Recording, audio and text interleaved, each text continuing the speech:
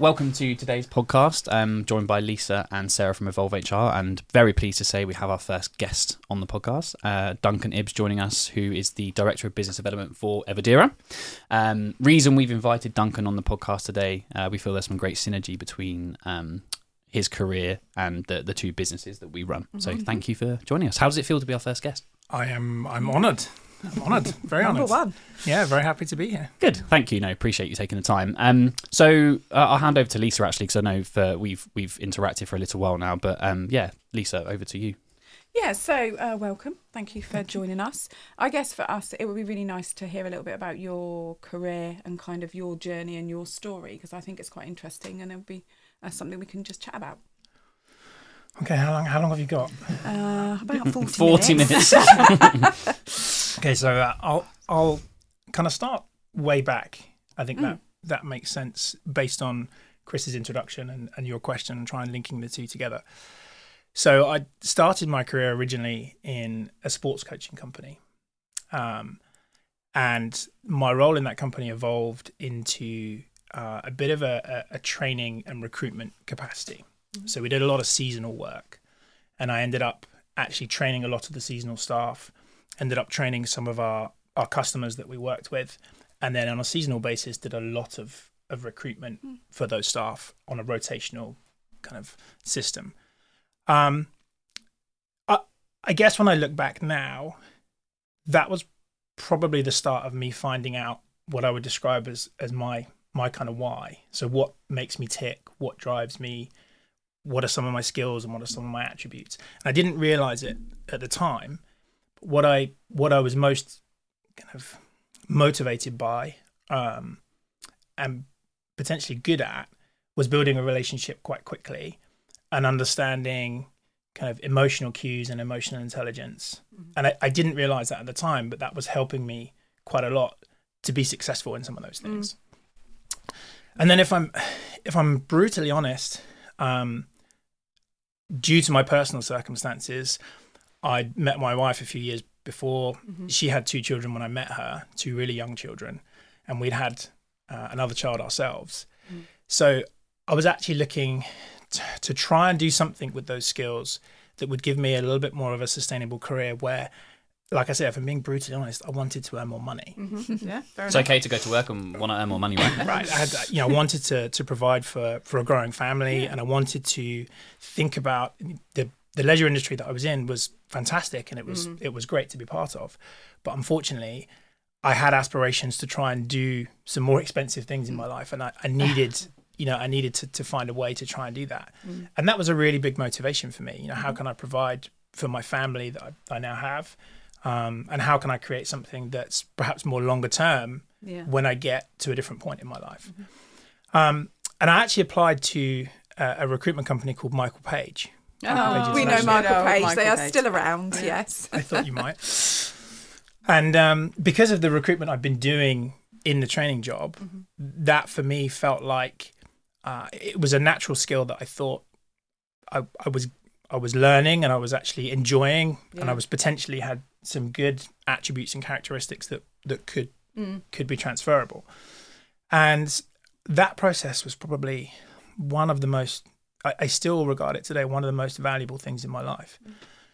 To fast forward that story, I went through an interview process with, an international publicly traded company who were incredibly well put together. They had been, on the Financial Times Stock Exchange for 10, 15 years at that point. And we're going back to 2007. So at a time where economy was actually coming off of a little bit of a high, and they'd had some really, really good years. And they, to their testament, I think they saw something interesting in me, but it was a bit of a risk. I'd come from the leisure industry. I had no idea about commercial business. I had no idea about different industry sectors, different business models. I had no idea about how to hold a commercial conversation with a client or a customer. And they put me through 5 interviews.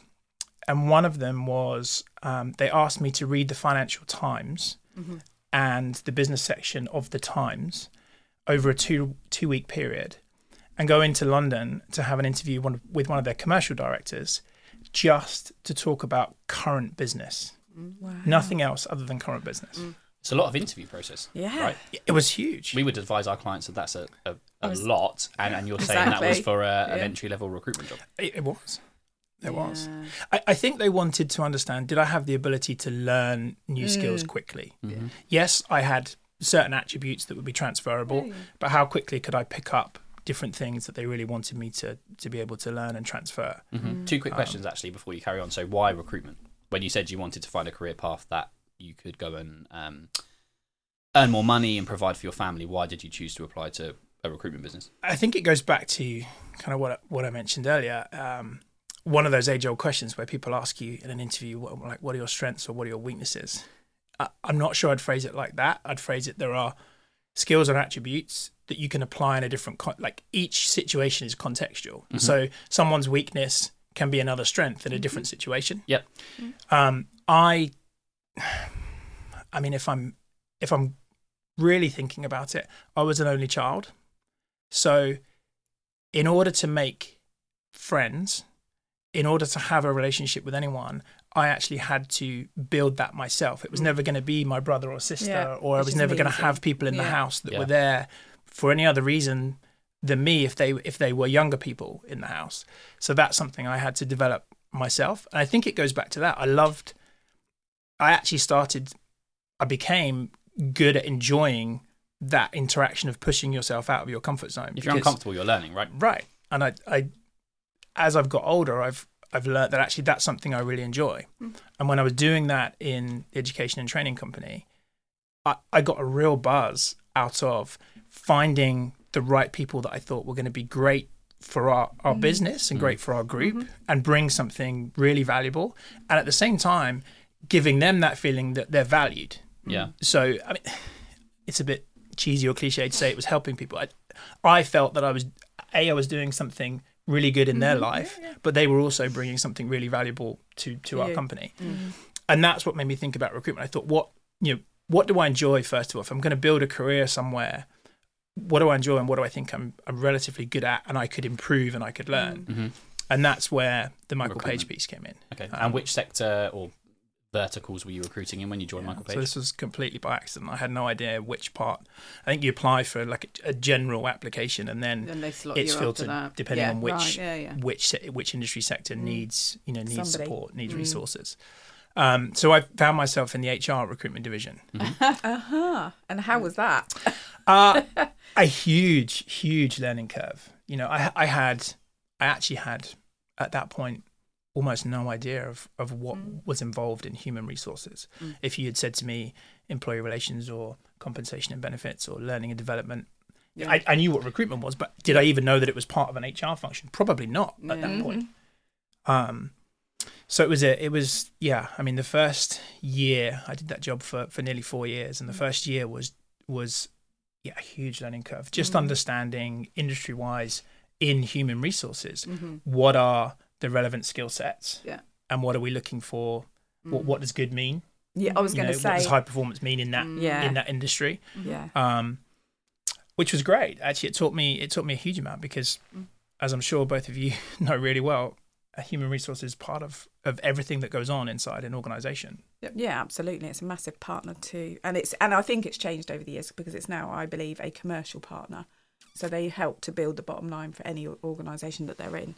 So and what was it like sort of recruiting back then in that kind of area in terms of HR and talent and those kind of roles?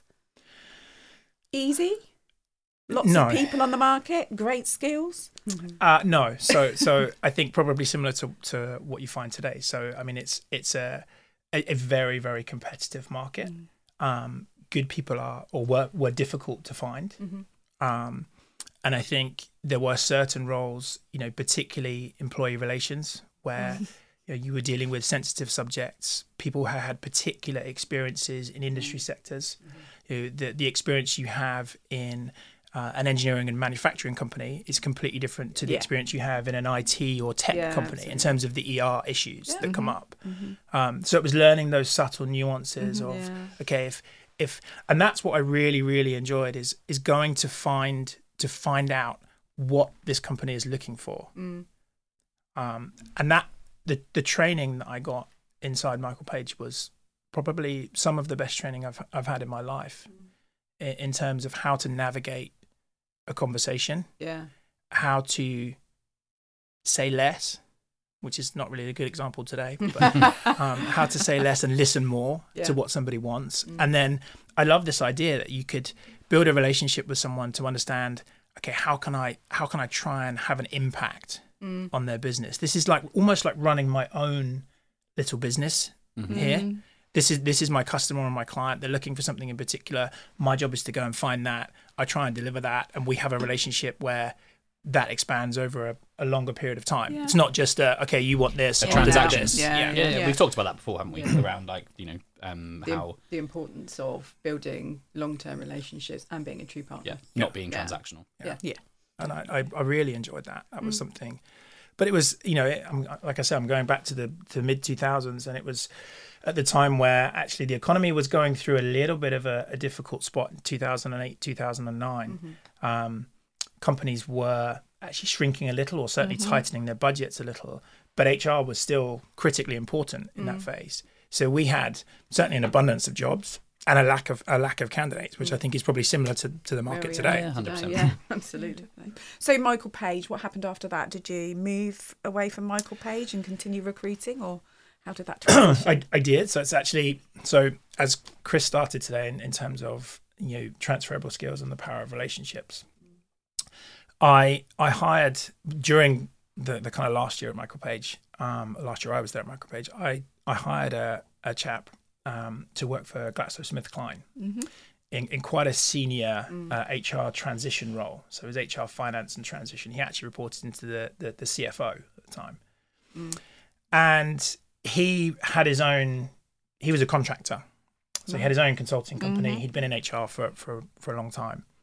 And the way the Michael Page business model worked, he was actually employed by Michael Page and subcontracted to GSK.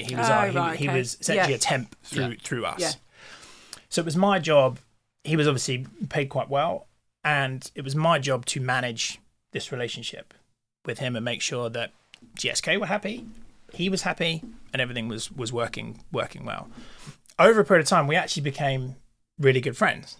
And I ended up going to his wedding and all sorts of things. And so there's the relationship piece, right? So it wasn't just managing his work commitments and his work life, but it was actually building a relationship with him.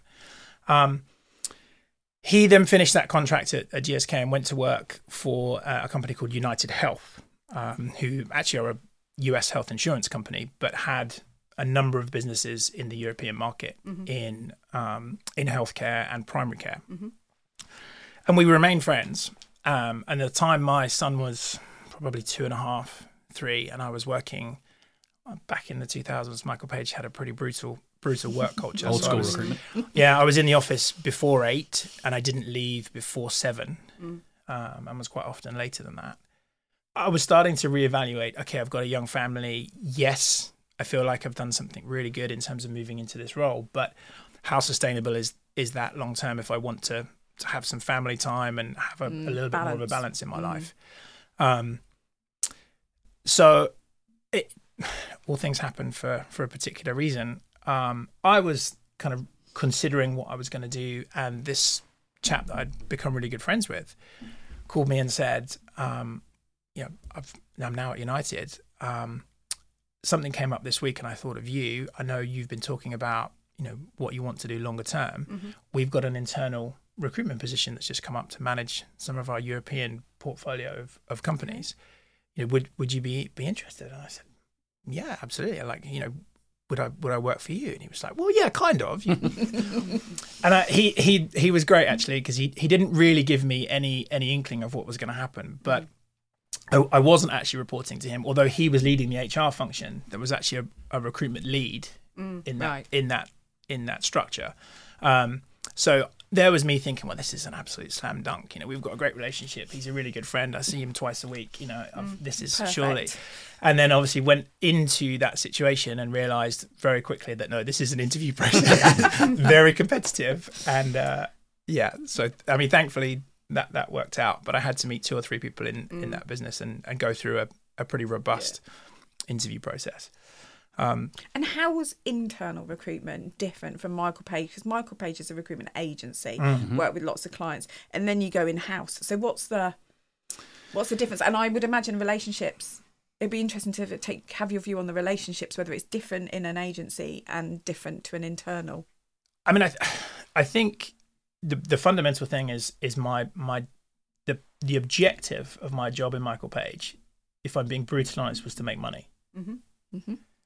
And my objective in an internal recruitment position was actually to try and provide something that has huge impact and value to the company, as well as trying to save money. Yeah. Right. So almost an opposite situation. Yeah. So if I could find a situation where I was actually finding a candidate directly and not using an agency partner or not using any paid for service to do that, depending on the salary, anywhere between £7,000 to £30,000 would have been the fee, and I was generating that myself without doing that. So that was actually really motivating for me.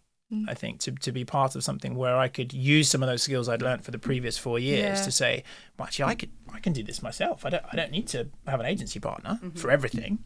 There was certainly value in having an agency partner, a real value in certain roles. But there were some things we could do, I could do internally. And then the relationship piece, is it different when you're an agency worker to an in-house recruiter? The way that you use them and build them? So, yes. I think in an internal recruitment role, you get much more time and much more visibility into what's really behind the ask. In an agency role, quite often it's a little bit of a guarded situation. They're not going to tell you everything. You might have 10 minutes with a hiring manager and that's it. Yeah, kind of thing. It's certainly in your world now. It's quite one-dimensional. In a lot of ways. Not for every client, because back to the relationship piece, right? The better and stronger you build the relationship, the more you understand the kind of 360 of what's going on with the organisation. But I would imagine sometimes that you get a piece of paper and it's like, I want to recruit for this, but there's not much context around it. Whereas when you're in-house, you that's see a very different. Feel it, live it, breathe it. We almost refuse to work a job unless we're given obviously I'm in agency now, brief. Unless we're given some time with a hiring manager, we almost refuse to work a job. And I think the days of here's a job description, go and find someone that matches it, they just don't really exist. And agencies can't add value in that way. Well, I mean, how often in your world, I'm assuming this happens quite a lot, but I might be wrong. There's a candidate ask you a question and you think, I'd never even thought of that. I don't know the answer to that. Yeah, it's so true. Whereas in an in-house role, there was almost nothing that I didn't know about the company, so I could formulate an answer depending on what I wanted the outcome to try and be. Because I knew all of that information. There's a phrase, I don't know whether you guys have ever come across this, but vision drives decision, and it's one of my favorite things, because so often in businesses things happen internally and employees don't know why. Absolutely. Because there's no vision communicated on that. And what it does is it actually makes people react in a particular way to minimize risk. And they're not seeing the vision. If you showed them the vision and said, this is why we're making this decision, they're much more likely to make probably a much better decision.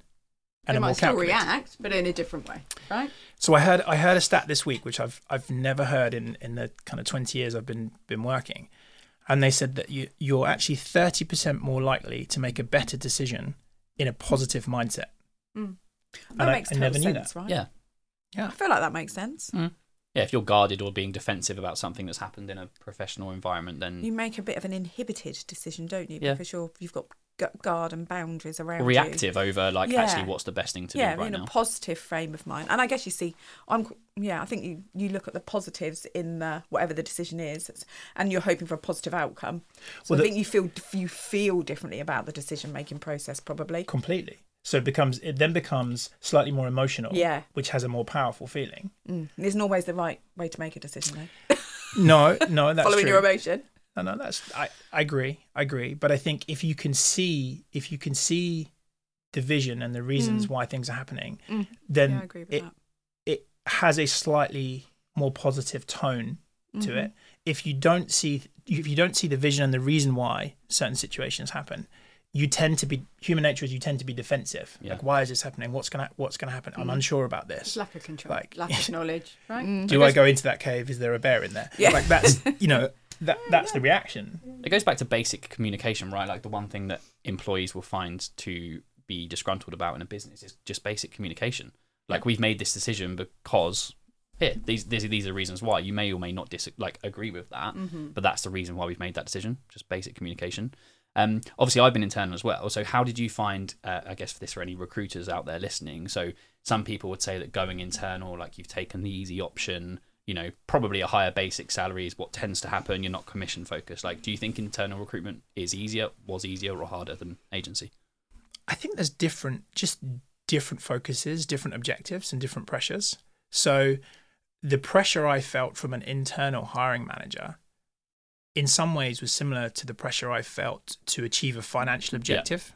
No hiding place internally, though. So no, I mean, and actually less hiding place internally. So when I was in an agency role, I didn't have to answer a call from a client if I didn't have the information that they were looking for. Yeah. I had no. It's so true. No, you can't hide under your desk. Next to your desk. Yeah. Particularly going back 10, 15 years ago, where somebody could walk around the corner in an office because we were all spending much more time in the office. Yeah. So that was definitely a similar pressure. And actually the volume was You're managing higher. multiple, more roles, right? Much higher. And broader, I would imagine.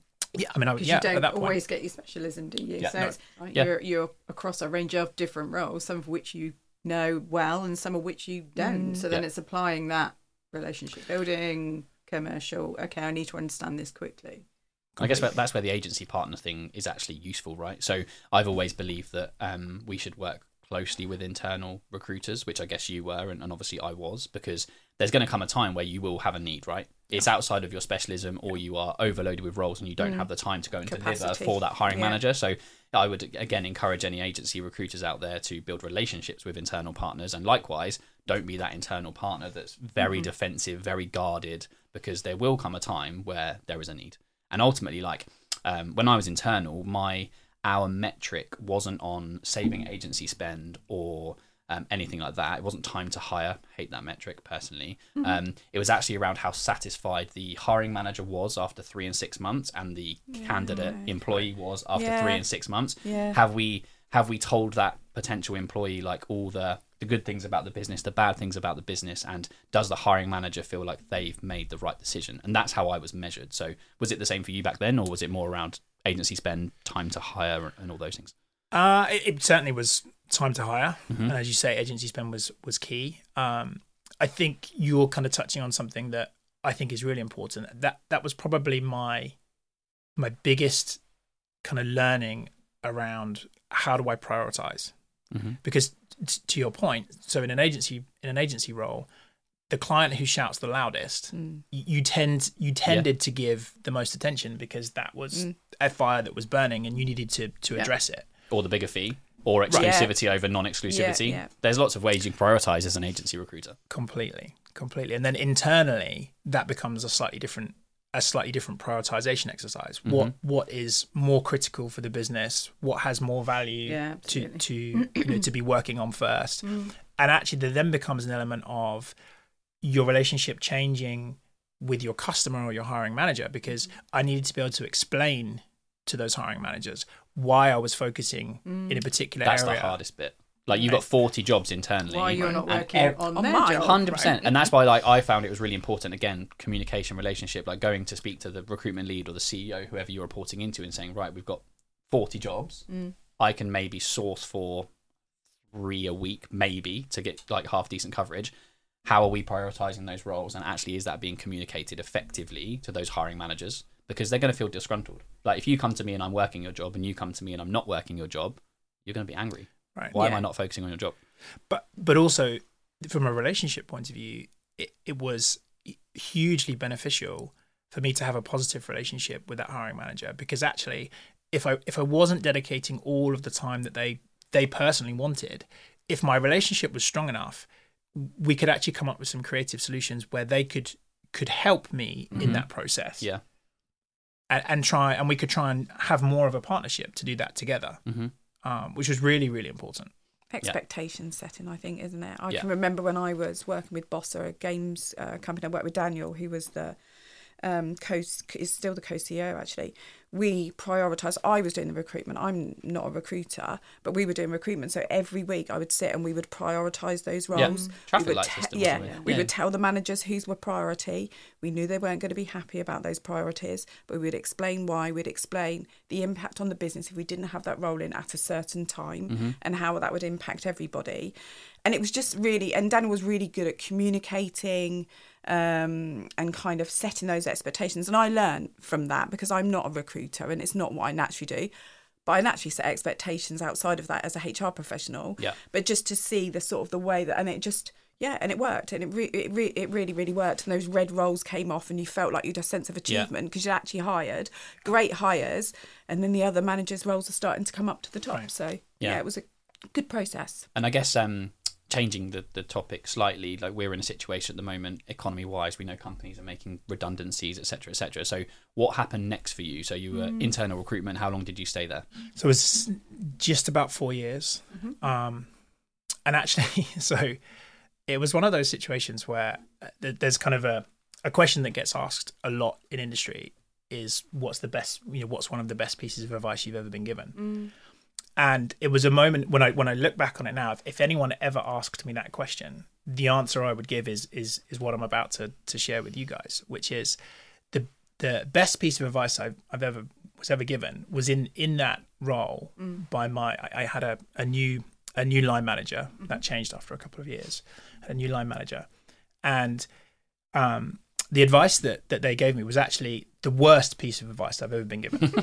Best and the worst. But the best because I knew at that point, I knew I felt like I was onto something. And the advice that they gave me at the time was we were sitting in a one-to-one and I had quite a large portfolio of opportunities. And the advice that came back at me was your relationships are worth nothing.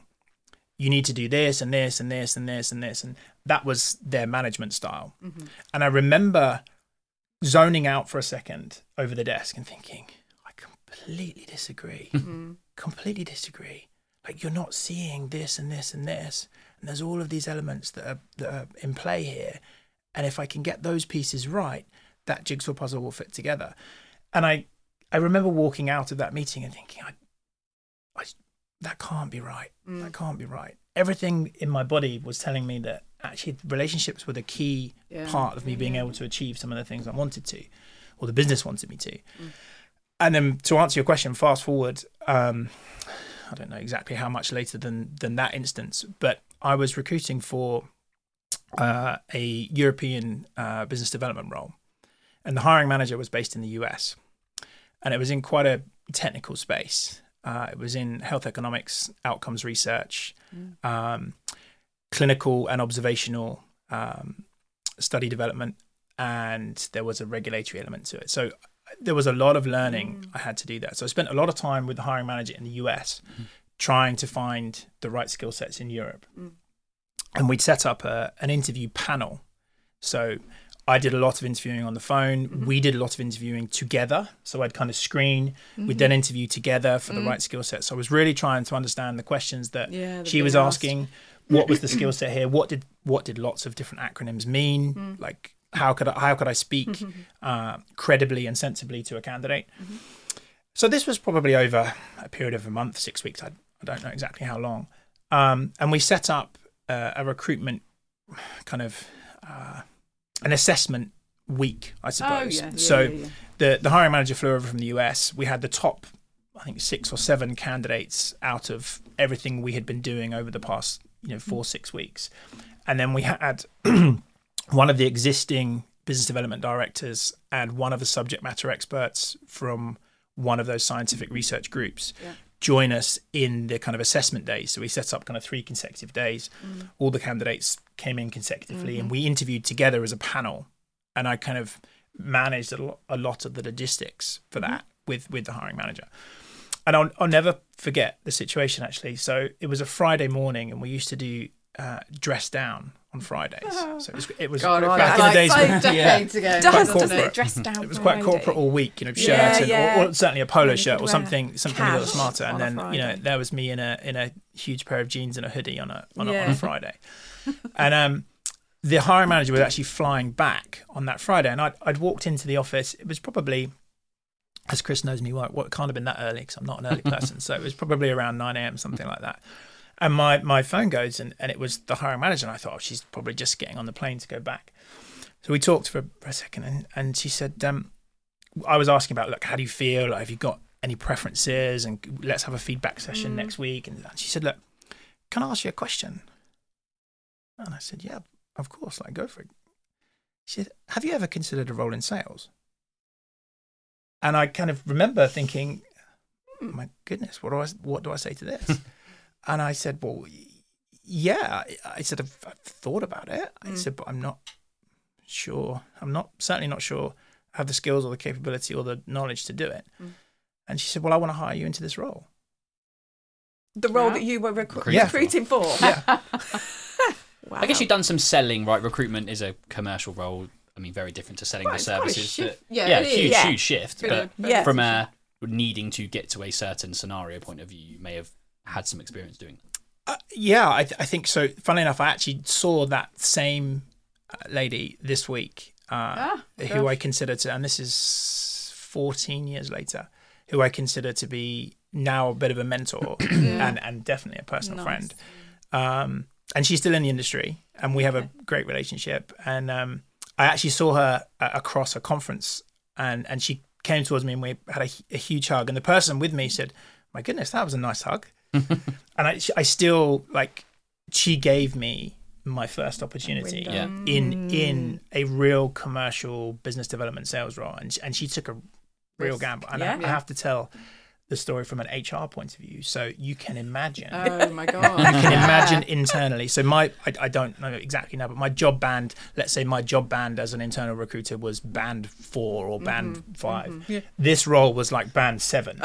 There was a huge salary jump between what I was doing and what this role was paying.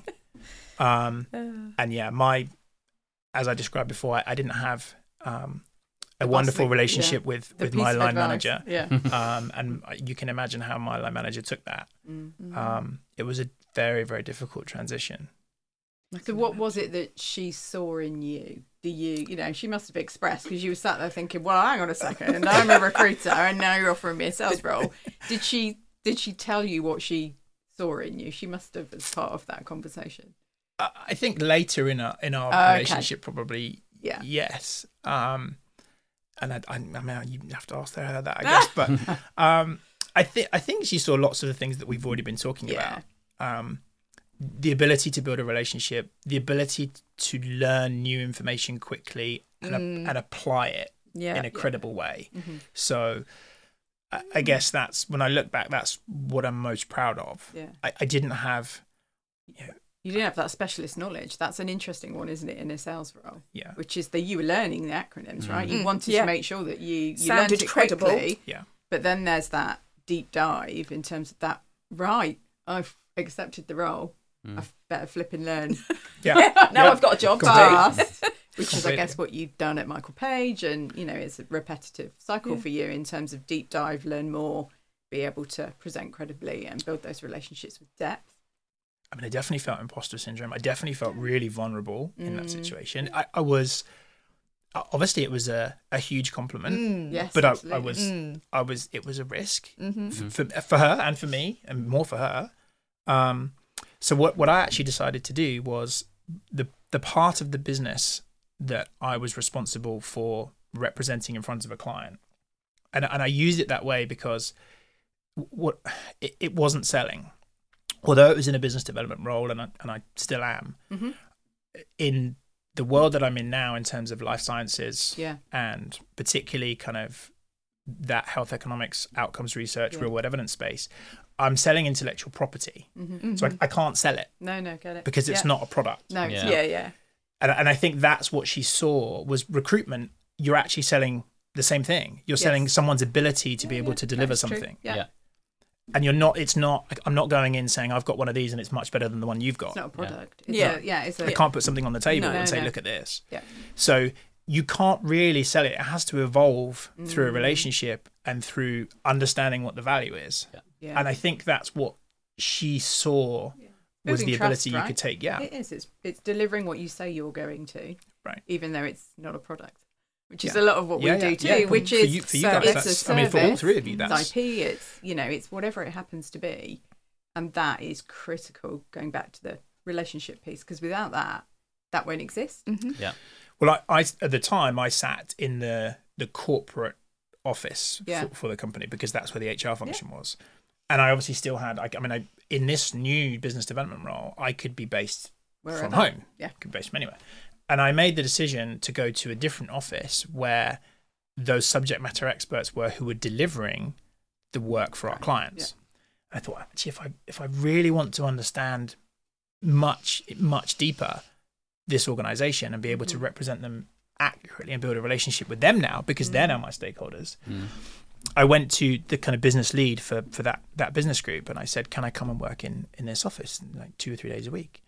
And I remember the reaction. Why do you want to do that? Yeah. It's what we get a lot of. It's that immersion that you need in terms of understanding, but it is an automatic, well, hang on a second, what are you here to do? Yeah. Why do you want to be here? What are you going to tell people? Yeah. It's when HR sit next to the developer in the office. I used to sit on the floor because I'm not literally. I was going to say physically. No, not on the floor, but I go out of the office, go out of that environment, sit down with the guys. I'm not overly technical, as we've said in previous podcasts, but I would sit and ask them because I'm quite a visual person, so I would go, what are you doing? Why are you writing that? And at first they'd be a bit like, oh god, she's watching me, what's she going to say, what's she doing, what's she recording? And then I'd ask them and they would actually, it just built such a great relationship because I'd asked and I showed an interest. Didn't really understand what they told me, if I'm being particularly honest, but it gave me a visual idea of what they did and why they were doing it. Yeah. And I think that's changed now, because I was going to go back to the point you made about I sat with HR in the corporate office and I thought, God, those days have gone now, haven't they? Thank goodness. Yeah. Where we are much more working sort of like all together, blended working spaces. And I think from an HR perspective, that is so important, because the look, the see, the feel and the hear, which are all physical things, I think to a certain extent, are all part of what we do and how we learn about people and how we manage things before they actually become a problem. Because you can see and you can feel it and you can hear it and you just, it's like, I don't know, there's a sense that you have. And I think us all being together, but you're saying, HR in the corporate office, it's just so different. It just sort of took me back a bit to think, God, yes, how things are so different now. But I guarantee you doing that and making the effort to go and spend that time in that office has played a huge part in your success today, right? Yeah. And I would advise anyone, I actually heard a clip yesterday on LinkedIn from a rec to rec who was talking about graduates who want to go into recruitment, or just junior people that, I don't know, might have done a state agency for 12 months and they're like, oh, I hear recruitment's interesting and good. And he was saying how you have to put the graft in at the start and you have to fully immerse yourself. Like recruitment, in theory, is a relatively simple process, but there are complexities around technical skill sets and obviously you're managing multiple processes and stakeholders that we've talked about. But you have to immerse yourself in anything you do. And I guarantee you that you making that effort to go and sit in that office, which was probably further from home, again, working longer hours, whatever it might be, has set you up for your success today. Would you agree? I think so, yeah. There's only one leading question. Would you agree? I guess I have to. But I think so to pick up on something Lisa said, going way back to where I started, and this is about, again, it's about your own personal characteristics and attributes, and it's about self-awareness. I think you've got to make sure you understand what works for you. So to be self-aware enough to know that I have to do these things in order to be successful or to try and drive the right outcomes. And I think if you know you're a visual learner and you know that that's the way, some people can do those things amazingly without going into the office. Some people can pick that up.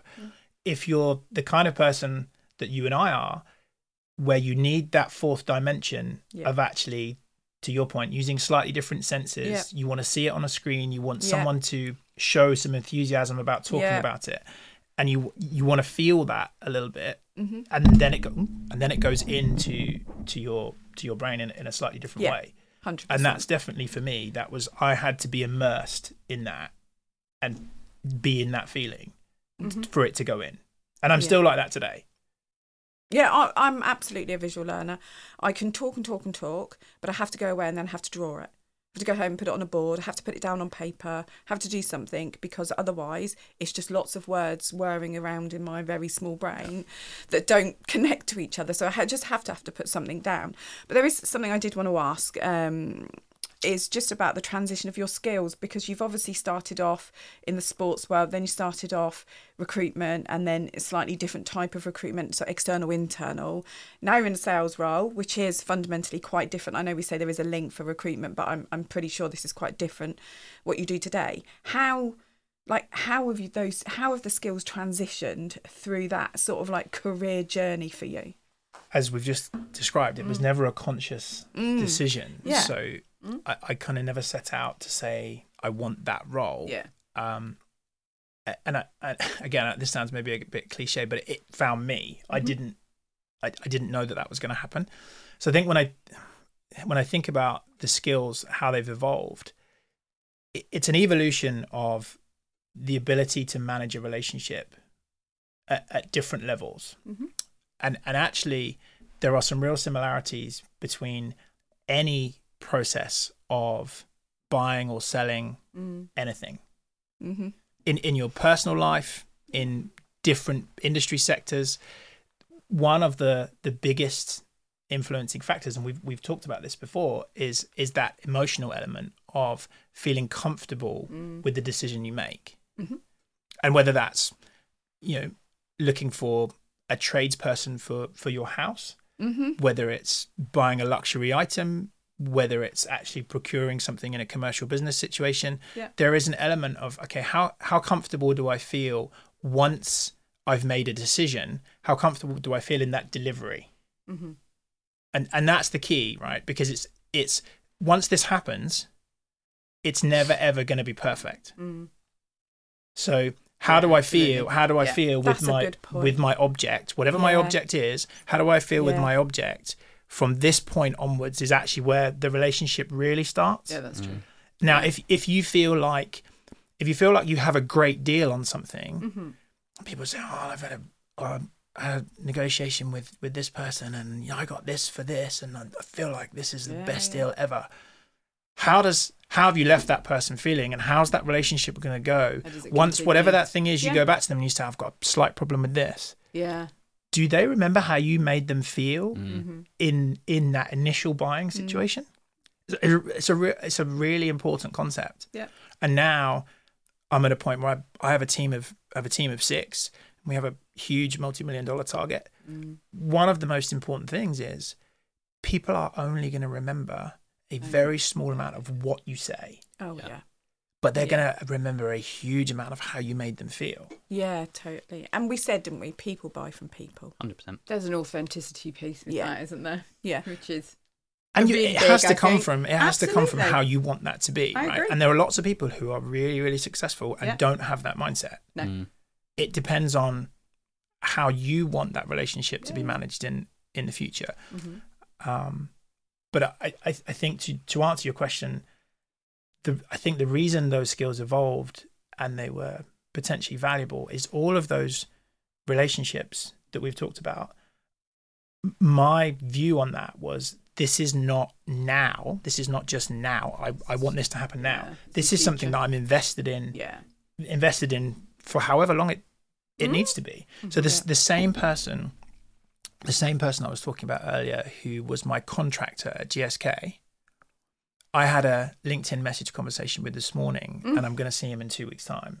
I haven't seen him for about a year, but I still have. My point is, I still have that relationship. So it was never a one. I'm going to hire you. I'm going to hire you for GSK. I'm going to make lots of money from you, and see you later. Never want to speak to you again. You've served a purpose. So with that last set of thoughts in mind, what advice collectively would we give somebody who's at a point in their career where they're looking to make a change, thinking about the skills that they have and reflecting on that? What advice would all of us give to that person?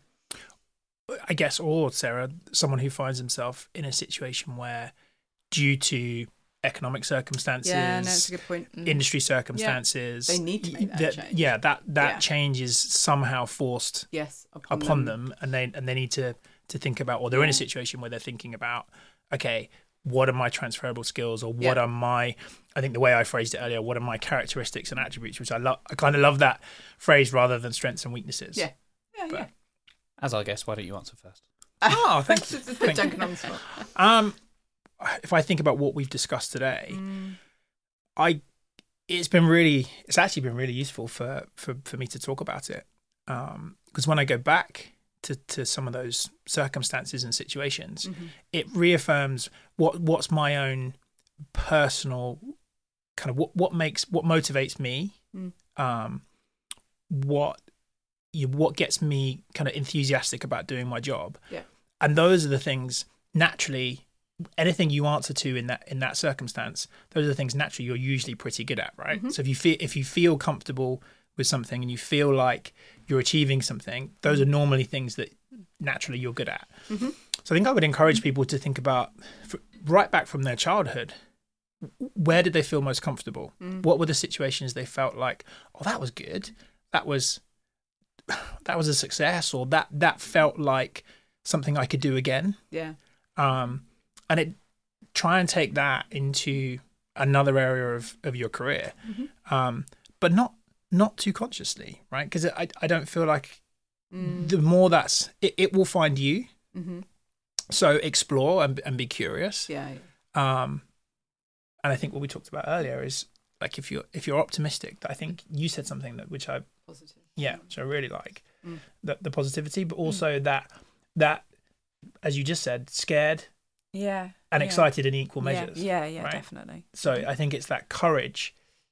It's having that courage to take a little bit of a risk. Yeah, a little bit, but a calculated risk, because you know deep down, actually, this is something I'm relatively good at. And I think the situation, and again, I would referring to a Richard Branson quote. You know, if someone gives you an opportunity and you don't know how to do it, say yes.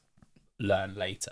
But I also think from a career perspective and looking at like people's CVs nowadays, people don't stay in companies for 10, 15, 20 years. It's not expected. Like my parents' generation, like you stay with the same business for a long time. I think people these days are afforded little jumps on their CVs or little gaps. So like take an opportunity, go and try something. If it doesn't work out, I'm sure you'd have picked something up along the way. So take a risk, I guess. Yeah, and I think, like you said, my motto, I think, for sort of making a change in career or something like that would always be, you should be scared and excited in equal measures, because I feel like I love that. The fear, it's really good. It's not so bad that you're paralysed, and the excitement will be the thing that probably propels you to make a good decision. And I think back to the decisions I've made in my career, and I can remember being stood in a meeting room for a college, and I was an administrator. I was quite young at the time, and the guy said to me, "Do you want to do HR?" And I stood there and I thought, I don't even know. Oh no, sorry, it was personnel. I was like, and I can just remember thinking, and I just went, yes. And afterwards I thought, why did you say yes? You don't even know what you're doing. You've never done it. And he looked at me and he went, "You've never done it before, have you?" And I said, "No." He goes, "Get yourself on a course then." That's brilliant. And that was how I got into HR. It was never part of it. But it was that I was scared. I was like, oh, yes, I'm excited. Yeah, I'll just do it. I'll just be a bit fearless. So I definitely think that people that find themselves in a position where they may have been made redundant, which we are seeing across certain sectors of industry at the moment, use it as an opportunity to do something different. Go out there and think about the things that you're excited about, and maybe there'll be some things that you're a little bit scared about doing, but you've always been intrigued and curious about doing it. So I think it's having that confidence to go and do that. And I think from Duncan's story, it wasn't just a one-way career. He's gone from, a number of different areas, but the skills are often transferable, but I don't think we always think like that. Yeah. And also I think don't pigeon yourself into an industry. You can move from industry to industry. 100%. Your experience may sit within an industry, but if you are capable, you will be able to put those skills at play in other industries. I definitely think so. That would be mine. Be scared and excited in equal measures. How about you? I think mine would be ask others around your transferable skills, because I actually genuinely think sometimes you've been in a job for a long time, perhaps you're exiting for whatever reason, you sort of lose yourself a bit, I think, in either an industry or you pigeonhole yourself a bit. actually it's super important to ask friends or really, colleagues. really good. Talk to me about what you think, my core skills are, because I think genuinely most people are surprised at what comes out, because you get comfortable with doing one thing. You don't necessarily see it as a core strength. So that would be really my first, and my second would be trust your gut. I genuinely do think people know themselves. And if, to your point, if there's an exciting opportunity that's come up and you think, your immediate reaction is often the one that you should go with, but we all stop because then you think about your mortgage and the kids and but what if it goes wrong, and we're the biggest self-doubters out there. So I think it's that, hold on to that and then explore. So I think 2 pieces for me. Cool. Duncan, been really great chatting today. Thank you so much for your time. Likewise. Hope you've enjoyed it, and look forward to speaking again soon. Thanks for having me on. Thank you very much.